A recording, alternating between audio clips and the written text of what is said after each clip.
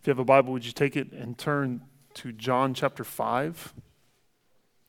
John chapter 5, this is our third sermon in this chapter, and we'll wrap things up today looking at verses 31 through 47. John 5, verses 31 through 47. Have you ever had to prove that you are who you say you are? Maybe the thing that comes to your mind is what comes to my mind, and it's when I have to go to the DMV.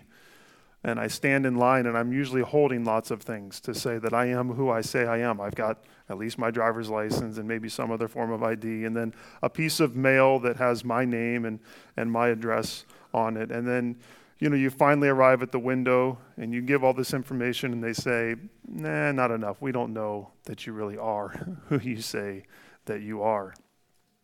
Proving who you are can sometimes be a lot harder than you think it should be.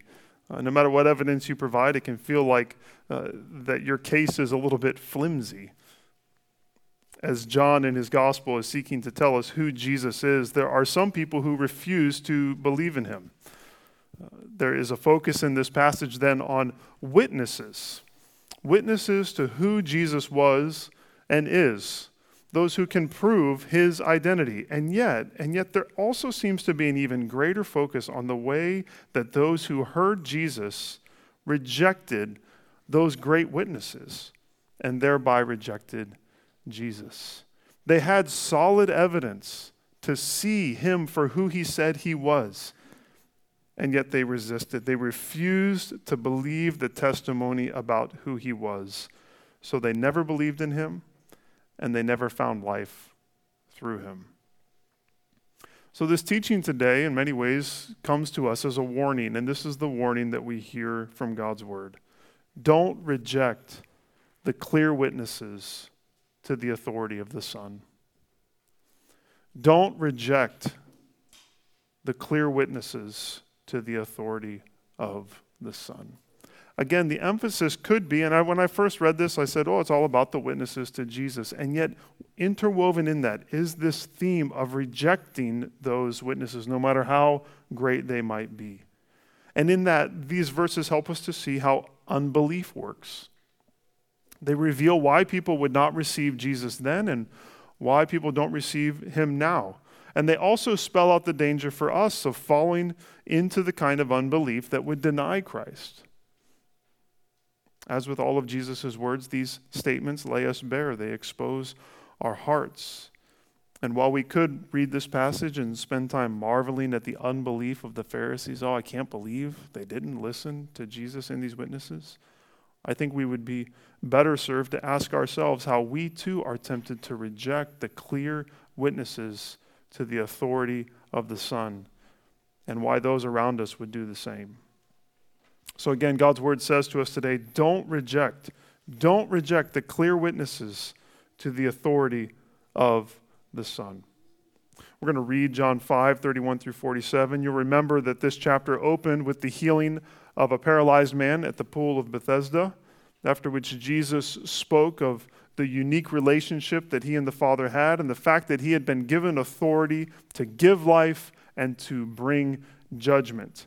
And so here we find witnesses that attest to the fact that Jesus truly had that authority that he claimed to have. John chapter 5, beginning in verse 31, Jesus says, "If I alone bear witness about myself, my testimony is not true. There is another who bears witness about me, and I know that the testimony that he bears about me is true. You sent to John, and he has borne witness to the truth. Not that the testimony that I receive is from man, but I say these things so that you may be saved. You sent to John, and he has borne witness to the truth. Not that the testimony that I receive is from man, but I say these things so that you may be saved. He was a burning and shining lamp, and you were willing to rejoice for a while in his light. But the testimony that I have is greater than that of John, for the works that the Father has given me to accomplish, the very works that I am doing, bear witness about me that the Father has sent me. And the Father who sent me has himself borne witness about me. His voice you have never heard, his form you have never seen, and you do not have his word abiding in you, for you do not believe the one whom he has sent. You search the scriptures because you think that in them you have eternal life, and it is they that bear witness about me. Yet you refuse to come to me that you may have life. I do not receive glory from people, but I know that you do not have the love of God within you. I have come in my Father's name, and you do not receive me. If another comes in his own name, you will receive him. How can you believe when you receive glory from one another and do not seek the glory that comes from the only God? Do not think that I will accuse you to the Father. There is one who accuses you, Moses, on whom you have set your hope. For if you believed Moses, you would believe me, for he wrote of me. But if you do not believe his writings, how will you believe my words? Don't reject the clear witnesses to the authority of the Son. Notice first the unified witness of the Father and the Son in verses 31 and 32. The unified witness of the Father and the Son. This passage begins with a kind of surprising statement in verse 31. Jesus says that if he testifies about himself, then his testimony is not true. Now, of course, Jesus did testify about himself. And so the question is everything that Jesus said about himself a lie? No, that's not what he's saying here. I don't think that's the point. Part of the point seems to be the idea that if he is simply saying truth about himself with no one else to confirm it, then there's no way to know whether or not what he says is true. This is why a good case in court needs multiple witnesses. It needs a certain amount of evidence if it's going to be believed. Therefore, Jesus' testimony about himself is true, but for his words to be the only testimony regarding his enormous and audacious claims about himself, that's not enough. So therefore, Jesus is recognizing the need for witnesses. However, in the context, the focus seems to be a little different, and I think the focus seems to be more on the joint witness of the Father and the Son, and the fact that his witness is always linked to the Father's, and the Father's witness is always linked to the Son's. Again, we're getting into the intricacies of the Trinity that have been talked about earlier in this passage. But Jesus says in verse 32 that there's someone else who bears witness to who he is. Who is this someone else? Well, I think we could connect it to John the Baptist in verse 33 and following, but it actually seems more likely that this other witness is the Father. God the Father testifies to the fact that Jesus is who he says he is. And then he does that through three witnesses that come from him, but also come from the Son. And those witnesses are John the Baptist, the works of Jesus, and the Scriptures, which we'll look at. But all of these witnesses flow from the united witness of the Father and the Son together. Again, notice the continued depth of relationship between the Father and the Son that's being communicated in this passage. Jesus says of the Father's testimony that he knows that the Father's testimony is true. We saw last week that Jesus knows the will of the Father and perfectly follows it. So he also knows the testimony of the Father, and he fully attests to the truth of it. The testimony of the Father is separated from Jesus' own testimony, and yet there's also a union between them. As Jesus has said, he does nothing by himself, so even his testimony is done with the Father or through the Father. I'm not sure I fully understand everything I just said. But there's a depth here in the relationship between the Father and the Son where they testify together, and Jesus is emphasizing that unity. So, having emphasized again that unity, how do the Father and the Son witness together to the Son's authority to make the claims that he does? As we've already said, there are three witnesses that they then present to the world and to us, and the first is the witness of John the Baptist. The witness of John the Baptist. This is in verses 33 through 35. And in verse 33, it seems to be a reference back to what we read in John 1, 19 through 28, where the priests and the Levites sent a delegation to ask John who he was. And you remember that in that moment, John witnessed to the fact that he was not the Messiah, but he was the one sent before the Messiah to prepare the way for his arrival. Then the next day, he announced that Jesus was the one that he had been sent before, that he is the Lamb of God who takes away the sin of the world. He is the one who will baptize all of God's children with the Holy Spirit. Jesus indicates in verse 35 that there were some in those days who were willing to accept John's witness. They saw that John was not the light of John 1:8, the true light, but they accepted him as a brightly burning lamp that was lighting the way for the true light's arrival. And yet, that belief was just for a time. They soon moved from rejoicing in John's light to rejecting it. They were all caught up in the expectation of the Messiah's arrival, along with the crowds that went to see John. But when Jesus arrived on the scene, and John said, "That's the one we're looking for," their joy and their belief faded away. Jesus didn't look or act like they expected him to, and so they moved from curiosity and rejoicing into persecution and even a desire to kill Christ. So Jesus here is calling them back to that acceptance of John's testimony. He's asking that they would again rejoice in what John was saying, and not just in John as the lamp, but they would rejoice in him as the light of the world. As we think about John's place as a witness in our own lives, I think we could place him alongside the witness of the Old Testament prophets if we wanted to, but Jesus is going to talk about the scriptures as a witness to his authority a little bit later, so I think John might represent something a little bit different. Regarding John, Bruce Milne speaks of the role of human witnesses to the authority of Jesus, and I think that's what John may represent, human witnesses to the authority of Jesus. We might first see a parallel to preachers of the gospel, but there's also a role of proclaiming who Jesus is that every child of God has.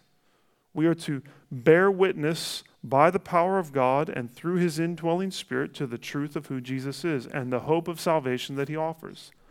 We are human witnesses to who Jesus is. If John was a lamp, then so are we, according to Jesus' words in Matthew 5:14-16. You are the light of the world. A city set on a hill cannot be hidden, nor do people light a lamp and put it under a basket, but on a stand, and it gives light to all in the house. In the same way, let your light shine before others, so that they may see your good works and give glory to your Father who is in heaven. If you are in Christ, you are to shine like a lamp, like John did. In your good works, in your gospel-centered words, all of which attest to the authority and the power of Jesus to save. Now, we looked at verse 33 and verse 35, but we skipped over 34. So regarding verse 34, Jesus is clear that he personally does not need the witness of John the Baptist. I was listening to a sermon by R.C. Sproul where he referenced the old saying, "God said it, I believe it, that settles it." Have you ever heard that? Okay. Sproul went on to say how prideful of a statement that is, because he said, if God said it in his word, that settles it, period, whether I believe it or not. And Jesus is saying here that he doesn't need human testimony for his claims to be true or for he himself to believe them. If he and the Father testify that he is the Savior, that settles it, regardless of any human testimony. John is good, but he's not necessary for Jesus. And yet, while human testimony was not for the benefit of Jesus, it was and it remains a means that God uses to call people to faith in him. Jesus even says here that the reason he highlights John's testimony is because he wants people to believe and be saved. Look at verse 34. He says there, "Not that the testimony that I receive is from man, but I say these things." Why? So that you may be saved. So you and I, if we are followers of Christ, while we are not John the Baptist, we are like him. We are filled with God's Spirit. We are given God's word. We are lamps shining, forth in the darkness of our world, in our workplaces, of our schools, our social circles, our homes, and our cities.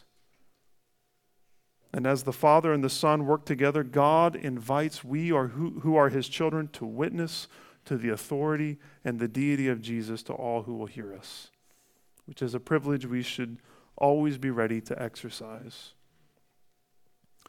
But we should be aware that it's one that we should expect to be rejected as we witness. That's what we see here. John the Baptist, one of the greatest of the prophets, was believed just for a moment and then rejected. And so too our witness may often be dismissed. But the denial of the truth does not change its reality. And so we must continue to testify, as all the prophets throughout history have, regardless of whether the world loves or hates our message. Well, from the witness of John the Baptist, what we might call human testimony, we move to the witness of the works that Jesus does. The witness of the works that Jesus does. We see this in verses 36 to 39. Jesus says that the works he does are actually an even greater witness to his divine identity and authority than John the Baptist. That's because they are from the Father.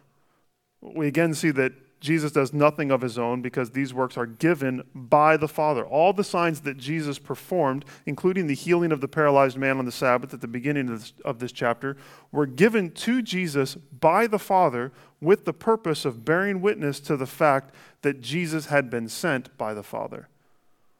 Verse 37 seems again to highlight this joint witness as well. This verse where it talks about hearing the voice of God, it could be an allusion to when God spoke at the baptism of Jesus, or even to all these other instances where we see God specifically speaking from heaven, always to confirm that Jesus was his beloved Son. And yet the focus is probably broader, and here it seems to be linked to the works that Jesus did. We might move even beyond the signs that John records and see here all of the works that Jesus did, including his resurrection and his ascension, that these were the witness of the Father through the life of Jesus. The Father was witnessing to Jesus' authority and sonship through the works that he did. Everything about Jesus spoke of the witness of the Father to his deity. As we think about that, I wonder if we might extend this to the works that Jesus does through his church and think about how they function. What is the purpose of the good works that the church does, or even that you as an individual Christian do? These are often not miraculous signs like Jesus performed, though God may choose to work in such a way. However, our acts of love and service to others can be shown, according to John 3:21, to have been carried out in God. They've been laid out before us, Ephesians 2:10. Therefore, these good deeds are not actually ends in and of themselves, but like the works of Jesus, they are a means of witnessing to the fact that Jesus has come to save souls. This is a reminder that the ministry of the church is not good deeds for the sake of good deeds, but rather good deeds as witnesses to the truth of the gospel, and good deeds done as a means of calling others to reckon with Jesus as the one who gives life and brings judgment. We should not be ashamed of this fact. The fact that the good deeds we do they have a deeper purpose than just being a good deed. That they are done to show forth the power of Jesus. On the other hand, we should be careful that we're not doing good deeds or good works or other ministry as some sort of veiled bait and switch. Rather, we should always be striving to be as clear as possible that the fact that we do good deeds as an individual or as a church is because Jesus has transformed us, and that we are doing them so that people might see our good works and be transformed as well. That's the purpose. We don't need to hide that fact, and we don't need to worry that our good deeds are some sort of bait and switch, or that we are not being truthful in the fact that we're doing these to show forth who God is and to call people to faith in him. Well, we find in verses 37 and 38 that the hearts of the Pharisees resisted the witness of Jesus' signs. We've seen this in John's gospel already. And we know that we all resist Jesus' signs. And in rejecting him, the Pharisees missed the opportunity, we're told, to hear God's word, to see his form, and to find his word abiding in them. Do you see that rebuke? It's strong. Middle of verse 37, Jesus says, his voice you have not heard, his form you have never seen, and you do not have his word abiding in you, for you do not believe the one whom he has sent. In not believing in Jesus, they missed all of those opportunities. Why?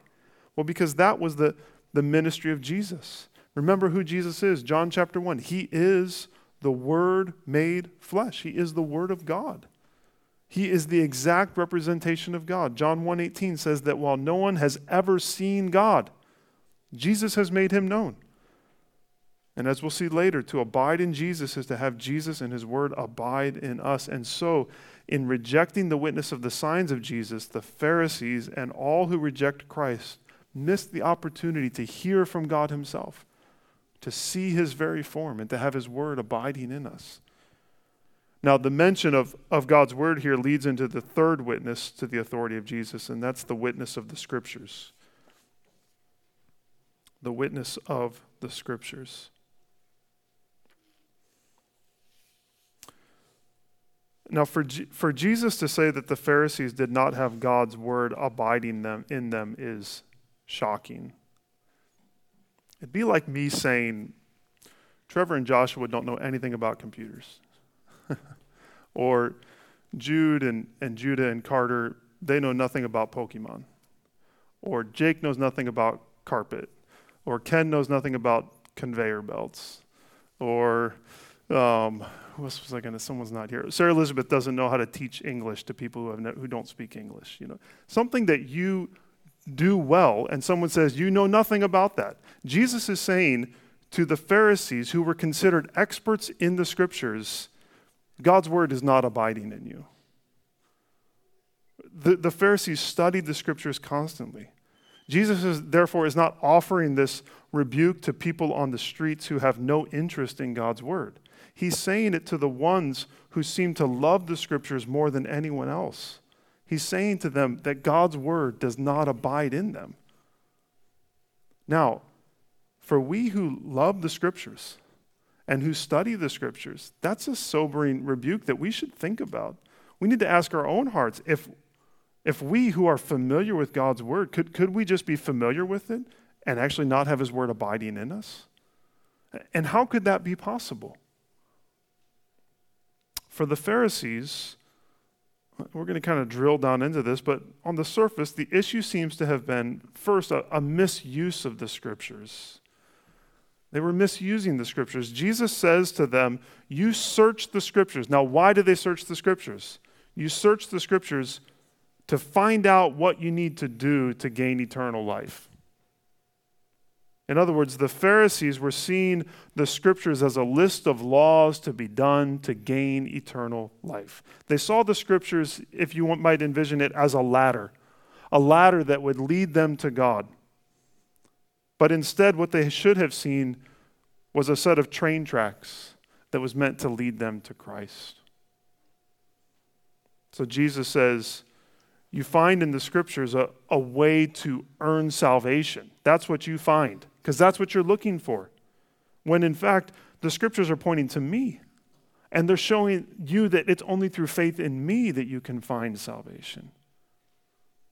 And so we find that the danger the Pharisees represent is a kind of knowledge of Scripture that leads to seeking to earn our salvation rather than seeking Jesus. If we dig a little bit deeper, we find that at the root of that approach is pride. What's the issue with the Pharisees? It's a misuse of Scripture, but a little bit deeper, it's pride. And I think that pride becomes clear in Jesus' rebuke of their unbelief in verses 41 to 44. I think there's a pattern here where the witness is talked about and then the rebuke is stated with each of these witnesses, but the rebuke gets longer and longer. And here we've got it from verses 41 almost all the way to the end. Here Jesus speaks of seeking glory from others, and he says, that at the root of their unbelief is a desire for their own glory and not the glory of God. And this desire for praise and for commendation, for personal glory because of our personal achievements is present in every human heart, yours and mine included. The reason that we and so many other religions read the scriptures and find in them a set of rules to keep in order to earn favor with God is because we all naturally desire to save ourselves for our own glory, rather than let Jesus save us for his glory. And this pride is at the root of why the Pharisees reject Jesus and why so many people still reject him. It's why they will accept him as a good person or a moral teacher, but refuse to say that he is God. The way Jesus says that is, if I came in my own name, you would have accepted me. What an interesting statement from Jesus. If I would have come in my own name, you would have accepted me. If Jesus had come seeking glory from men and women like we all naturally want to do, then he would not have exposed the sinfulness of men and women, and he would have been accepted by them. If Jesus came concerned about the praises of people, well, he would have changed his whole ministry approach. We would just think about this instance in chapter 5. He would not have performed a miracle on the Sabbath. Why? Because he's concerned about the praises of people. He would have performed not just one miracle, he would have healed everyone there at the pool of Bethesda. Why? Because he's concerned about the praises of people. He would have spoken in a way that exalted himself and made people want to be like him. Why? So that they too could be praised. If he came seeking the praises of others, then people would say, hey, this guy's just like us. So maybe we can be just like him. Maybe we can get the praises of others as well. He's seeking the same thing we are. I think that's how all false teachers and deceptive leaders show up, isn't it? They show up seeking a name for themselves. And therefore, it makes perfect sense for them to deny the deity of Jesus. Why? Well, if Jesus is God, I can't be equal with him. But if I can deny his deity, then suddenly I can be just like him. It makes perfect sense that they would promote their own name, because then we wonder if maybe we too could be exalted along with them. There's an ugly form of deception that's a part of false teachers, as well as celebrity pastors and even political figures. But that deception works. Why? It works because it taps into our sinful desire for the praises of people, because that's what we want. And so when they're doing it, we start following them as well. And then Jesus comes along. Jesus comes along, according to Paul in Philippians 2, as the only one who could rightly demand praises. He's the only one that could come and say, worship me. But then he doesn't. Instead, he humbles himself. He comes not in his own name, but he comes in his Father's name. He comes to reveal to us that our lives are not about us, but they're about the glory of God. That our salvation is not rooted in who we are and what we do, but in who Jesus is and what he has done. The gospel of Jesus decimates human pride. There is zero room for any human pride in the gospel of Jesus Christ. It causes us to say things like, nothing in my hands I bring, simply to thy cross I cling. And if we have ears to hear it and we respond to Christ with repentance and faith, then we are born again. We are made completely new, such that the focus of our lives changes. And we're no longer about our own name, our own exaltation, but we're about the exaltation of Jesus. And in being about that, we follow in the footsteps of Christ, who sought to bring glory to his Father in heaven. And so we too take our lives and we push down this pride constantly that seeks our own name. And we say, no, I want to be like Jesus. And what did Jesus do? He humbled himself and exalted his Father. He didn't come in his own name. He came in his Father's name. And that's how I want to live. It changes how we live, but again, part of the issue was how the Pharisees were reading the scriptures, and I think it changes how we read the scriptures, such that we see in them, again, not a ladder to God, but train tracks to Christ. Jesus' strongest rebuke for the Pharisees who were steeped in the Old Testament scriptures is when he says that Moses is the one who accuses them. He says, you don't even know how to read the words of Moses correctly. Can you imagine? You don't know how to read Moses. Because if you did, you'd see that Moses was talking about me. As Jesus is going to do on the road to Emmaus, he's helping us to see that all of the scriptures are pointing to the person of Jesus Christ. And as Sally Lloyd-Jones says it, every story whispers his name.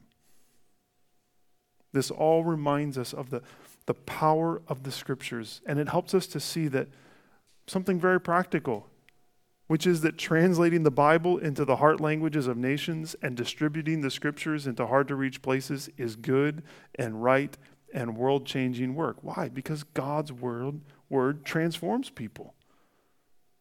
And so we need to support efforts to get the scriptures into the hands of all peoples. But the Pharisees also help us to see that we can have the scriptures and we can still read them through the lens of our human pride. We can look at the scriptures and read them in such a way that we hear them saying to us what our prideful hearts want them to say, rather than what they truly say. So we see not only the need of having the scriptures in our hands, but also of rightly reading the scriptures, of letting them say what they are intended to say, not what we want them to say. This is why we're walking through the Gospel of John the way that we are, and why the regular preaching diet of our church is studying through books of the Bible. Why? Because it means that we are submitting ourselves to the Word of God and seeking to understand its message clearly without our own opinions and proclivities and frameworks muddying the waters. Maybe this is standing out to me because this is the last Sunday that I'll be preaching for a couple weeks before I head to the Philippines. And in light of that, I'm reminded why we as a church make that kind of work a priority. Why do we invest ourselves in helping pastors and church leaders know how to read and understand and teach and preach the scriptures? Because God's word, rightly understood, is life-changing and it's of eternal value. And because God's word misunderstood leads to death. The Pharisees did not understand God's word, and they missed Jesus. They had the scriptures that spoke about him. They studied them more than anyone else, and they missed him. Now, there could be a pride in that, couldn't there? There could be a pride that says, we're going to go tell people how to read the Bible because we know how. Know that these efforts, it's not us arriving to say, listen to us, watch us rightly to interpret the scriptures. In the same way that I hope that this preaching is not me saying, everybody come and listen to me tell you how to rightly interpret the scriptures.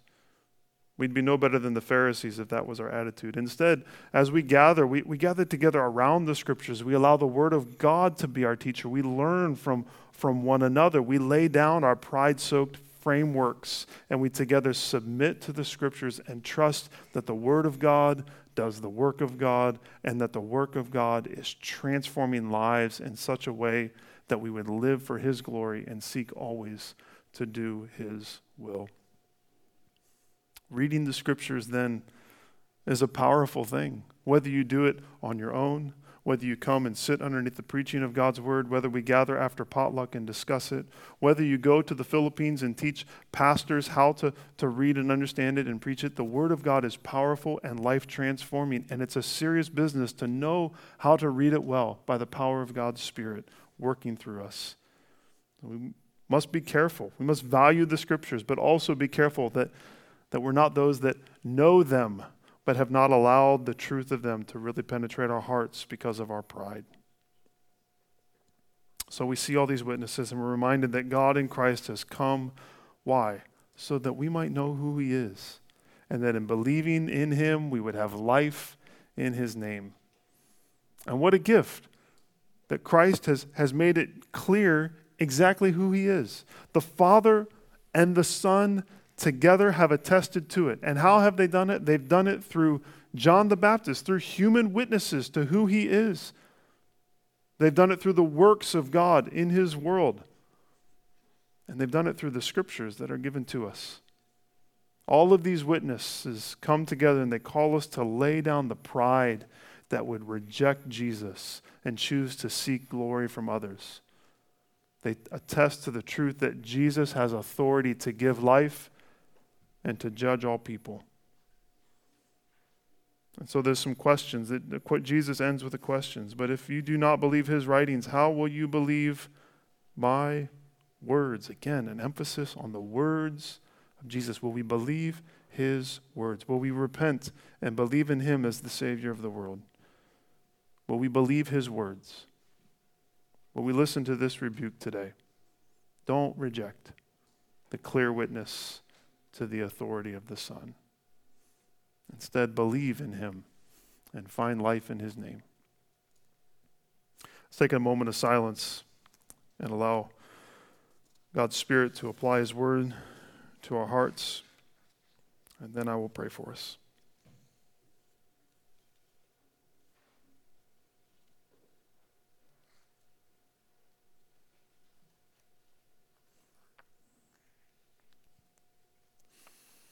Father, we thank you that you have broken through our pride. Apart from you and apart from the work of your Spirit, we would continue to reject the truth of who Jesus is. We would be blind to the salvation that you offer us in him. But you've given us witnesses, some that we read about in the scriptures, and then others who you brought into our lives, into our story, whether it be parents or friends or Sunday school teachers or strangers that we've since forgotten. People have come and testified to the truth of who you are.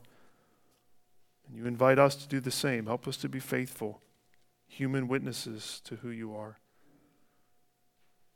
Lord, you've shown us wonderful works in your scriptures through these signs and miracles, but even in our world and in our own lives, you've testified to your greatness and to your power through the works that you do all around us. And you've given us the scriptures, Lord. What a gift that we can open them up and we can see Jesus here. We can witness him and we can find life in his name. Lord, we pray that we would not reject these witnesses, but that we would be affirmed once again about the truth of who you are, and that we would allow your word to continue to go deep into our hearts and transform us so that we are not those that are seeking to receive glory from people, but we are those who are seeking to give all glory and honor and praise to you and you alone. We ask this in Christ's name. Amen.